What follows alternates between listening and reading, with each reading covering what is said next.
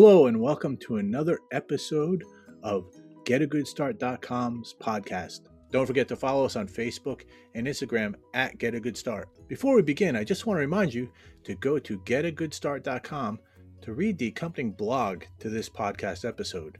It contains additional information about our guest and follow-up action items you can take to get a good start. And today's guest is former collegiate football captain and starting quarterback.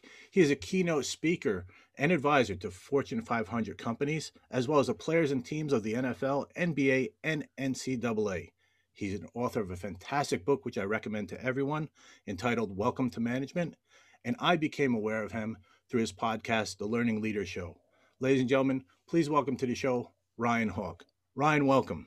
Thanks for having me, Scott. It's good to be with you, man. I appreciate you coming on the show today, and I'm going to get right into it.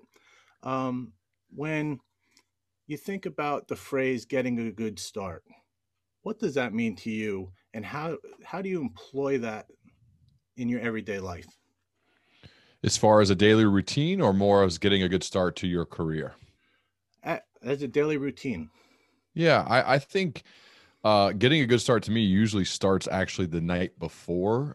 So if you're talking about how to begin a day, something as simple as laying out my clothes for my morning workout,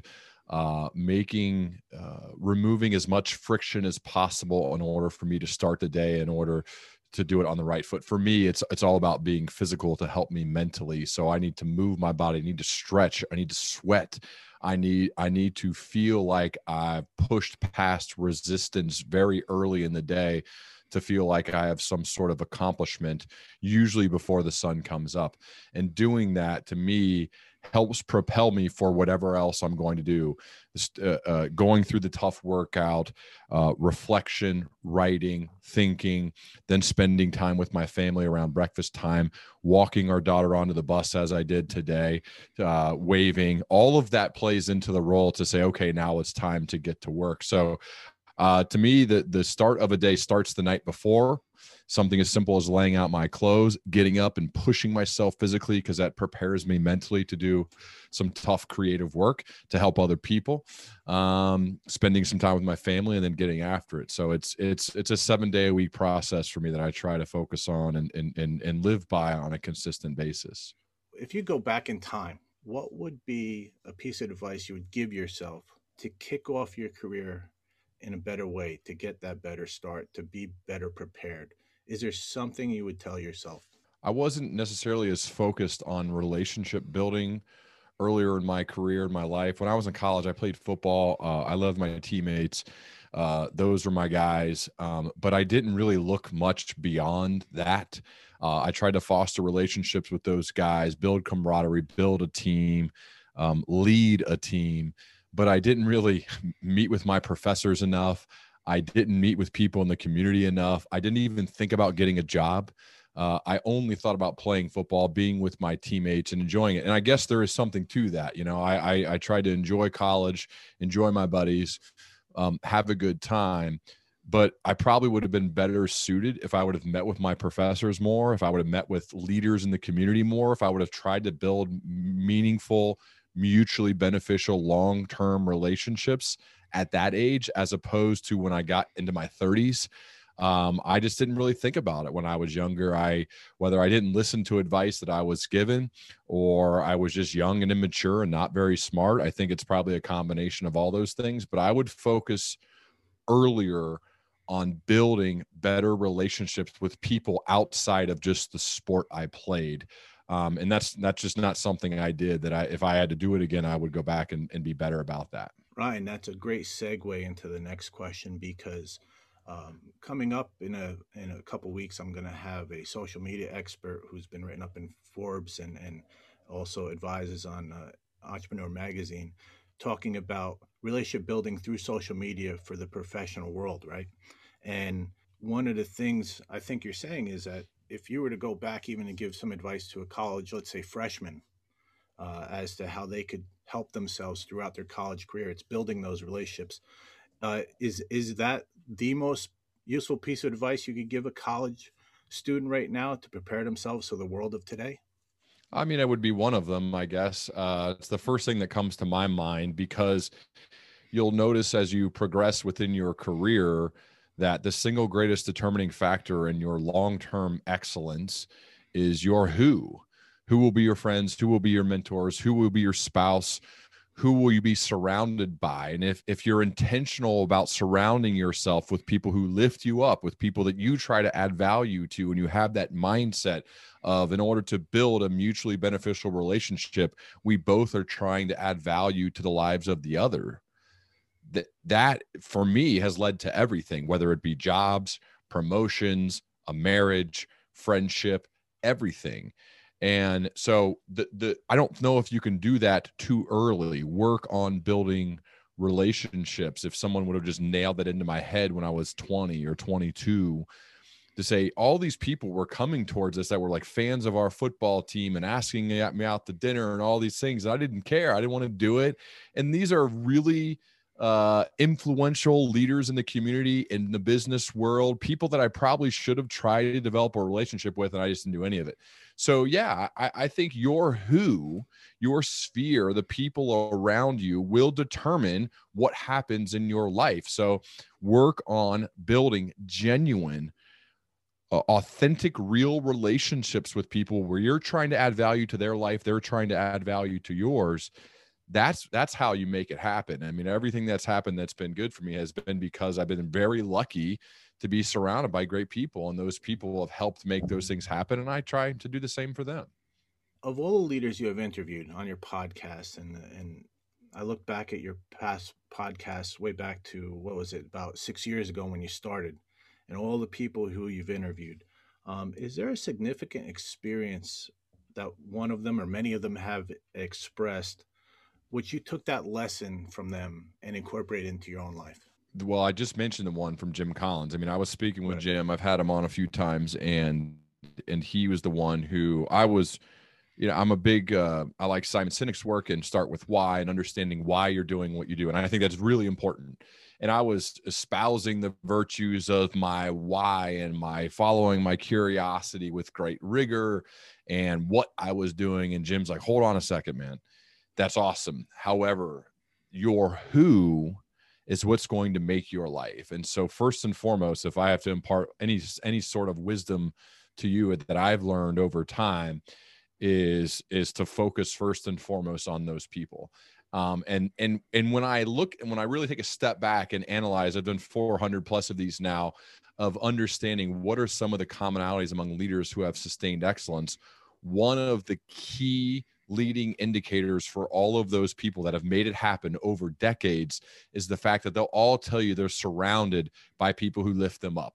They regularly put themselves in rooms with people who are far more intelligent than them, people who have accomplished more than them, because they see it, they feel it, they have an understanding of how it happens by placing themselves in those rooms and being around those people, that it almost forces them to improve, to get better, and to I guess do better, do more with what they've been given. And so I'm just trying to maximize all of the great luck that I've been given. And one of the best ways to do that is to surround myself with people who are far better than me at everything that I'm trying to do.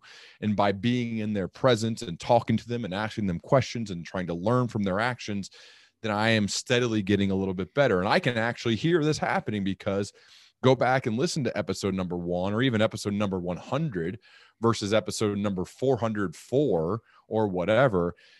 You'll hear a difference. You'll hear a Mm-hmm. better conversationalist, someone who asks better questions because I got more repetitions and I've spent more time around other people who are really good at this. And so it's important to me. And so I'm trying to be intentional about improvement. And fortunately for me, I can actually go back and listen and hear it. And so any way that you can put something in place in your life to actually measure your growth and improvement, I would advise you to do it as best you can. It might necessarily be a podcast, but in whatever way it could be, I think it's a good idea. You speak with people who have achieved sustained excellence. I like to say significance instead of success. But is there another common thread through all these people who you've interviewed? Yeah, I don't use sustained success either. It's certainly all about excellence. Excellence is measuring yourself against yourself. Success would be measuring yourself against others, and that's just not Mhm. something I do. And I don't advise people to do either. I think it's a life full of misery if you're going to spend it comparing yourself to others. I think being around others will lift you up, but you're not comparing yourself to them. You're comparing yourself to your previous self. I guess if I had to pick a few things, because I'm always asking about people and the commonalities among leaders who have sustained excellence. I would say really two things is the fact that first and foremost, they're very thoughtful and reflective people. They take time to pause, to think, to reflect, to analyze their actions, their behaviors, the outcomes based upon those actions and behaviors. And then two, they take from that thoughtful stage and they are very purposeful and intentional with their actions. They don't haphazardly wander through life hoping for the best. They go make it happen. They're intentional with their actions. They ask questions with purpose. They write cold emails with purpose. They don't ask to pick your brain. They ask for something very specific in a conversation to have that generates the odds of a positive response to go higher. In everything that they do in their life, there's intention and purpose. And so with people that I would try to share and help out, it's usually asking them, why are you doing this? What's the purpose behind this? How are you acting with intention for whatever it is that you're doing, whether it's your first job after college, or you're going to go interview for some other company, or you're going for a promotion, or you're going on a date, whatever it may be? What's the purpose? Why are you doing this? Have you thought about it? Have you reflected a bit on that instead of just wandering around? I'm not against being spontaneous and saying yes on a whim, but I do think it's worth it to think things through and then act with intention and purpose behind it. Starting off in a career, I talk with a lot of my students, and they're always do a ton of research because they don't want to make any mistakes. And I tell them, you're going to make mistakes. It's inevitable. That's how we learn. The purpose of my podcast and what I do is to help them get past those bumps in the road a little faster with a little insight and experience from people who have been there before. Um, you said in your book, you know, bad news ages poorly, right?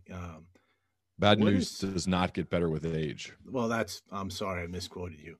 No, it's Um, fine. I mean, it's bad news. I learned it from a mentor of mine too. So it's not like it's right not an original quote from me, but yeah, bad news doesn't get better with age. now, thinking about that and thinking about the students who I do counsel, um, how do we tell them it's okay to make a mistake and get over? How do they get over it more quickly? How do they get past that bump in the road without fear of it coming back on them in a negative way? I mean, we all make mistakes, right? What's advice that you can give a college student who just started a career and is afraid to go out on a limb there because he's afraid of making a mistake? How do we get them past that to be more of a risk taker, and get to that leadership position without a title, right? By leading the group, by being that standout. How do we do that? Well, I would probably argue the inverse. If you're not making mistakes and hitting bumps in the road and failing from time to time, that means you're not pushing yourself enough. So I'm not advocating anyone to do something that is uh, beyond reproach, something like breaking the law or cheating or stealing. Like that's not what we're talking about here. Mm-hmm. But as far as I know in my life, if I'm not failing every once in a while, if I don't have a bit that falls dead when I'm giving a keynote every once in a while, that means I'm not trying hard enough. It means I'm not pushing the edges hard enough. And the only way you increase your current sphere of competence and comfort is to try to push the edges. And sometimes as you push the edges of your zone of competence in comfort, you're going to mess up. It's not going to work. You try something, oh, that didn't work. Wow, back to the drawing board. Check off, probably not going to do that again. So I actually think it's a good signal. It's a good marker if you're making mistakes, if you try something and it doesn't work out. You should be pushing yourself, especially in your early days. You should be pushing yourself. But I think regardless of age, to the point to where you are making mistakes. I love, like, I'm lucky the fact I live in Dayton, Ohio. It's where Dave Chappelle lives. And Dave, before he goes out on a big tour, will go to these small comedy clubs around Dayton, Ohio. And I've got to see him when he's trying out new material. And a lot of comedians do this. They go to their home club and they try new stuff out. There's some stuff that is horrible. It's not funny at all. But that's part of the process. These guys and girls go to these small places to try stuff out, to see what works, what hits, how does the audience respond? Because they don't fully know. As genius as they are, they still don't know. And sometimes going to a show like that, to me, made me feel a lot better, because even these geniuses like Dave Chappelle, he sounds stupid at times. He says things that aren't funny at all, because that's part of the process. So part of all of our processes, I think, is being willing to try stuff, being willing to look stupid every once in a while, experimenting, even though you know some of it is not going to work or some of it will be a mistake. Go for a job that's way too big for you. See if you can hang in that interview process. And then make sure you take very detailed notes on what you learned, the questions they asked, the answers you gave, the feedback they gave to you when you didn't get the job, whatever it may be. I would say if you're not making mistakes and failing, you're not trying and pushing hard enough. So that should be a regular occurrence in your life. As weird as it sounds to say that, that should be something that regularly happens to you, or at least semi-regularly. Ryan, thank you. That's great advice, and it's something I know my students will benefit from. Your podcast is the Learning Leader Show. I enjoy it very much. I encourage all my listeners to listen. The book is Welcome to Management. It's a really great book. I pass it on to a lot of folks. I appreciate you coming on the show today. I hope you've enjoyed it, and I look forward to hopefully having you on when I hit 100 or 150 shows. Love it, Scott. Thanks so much for having me, man.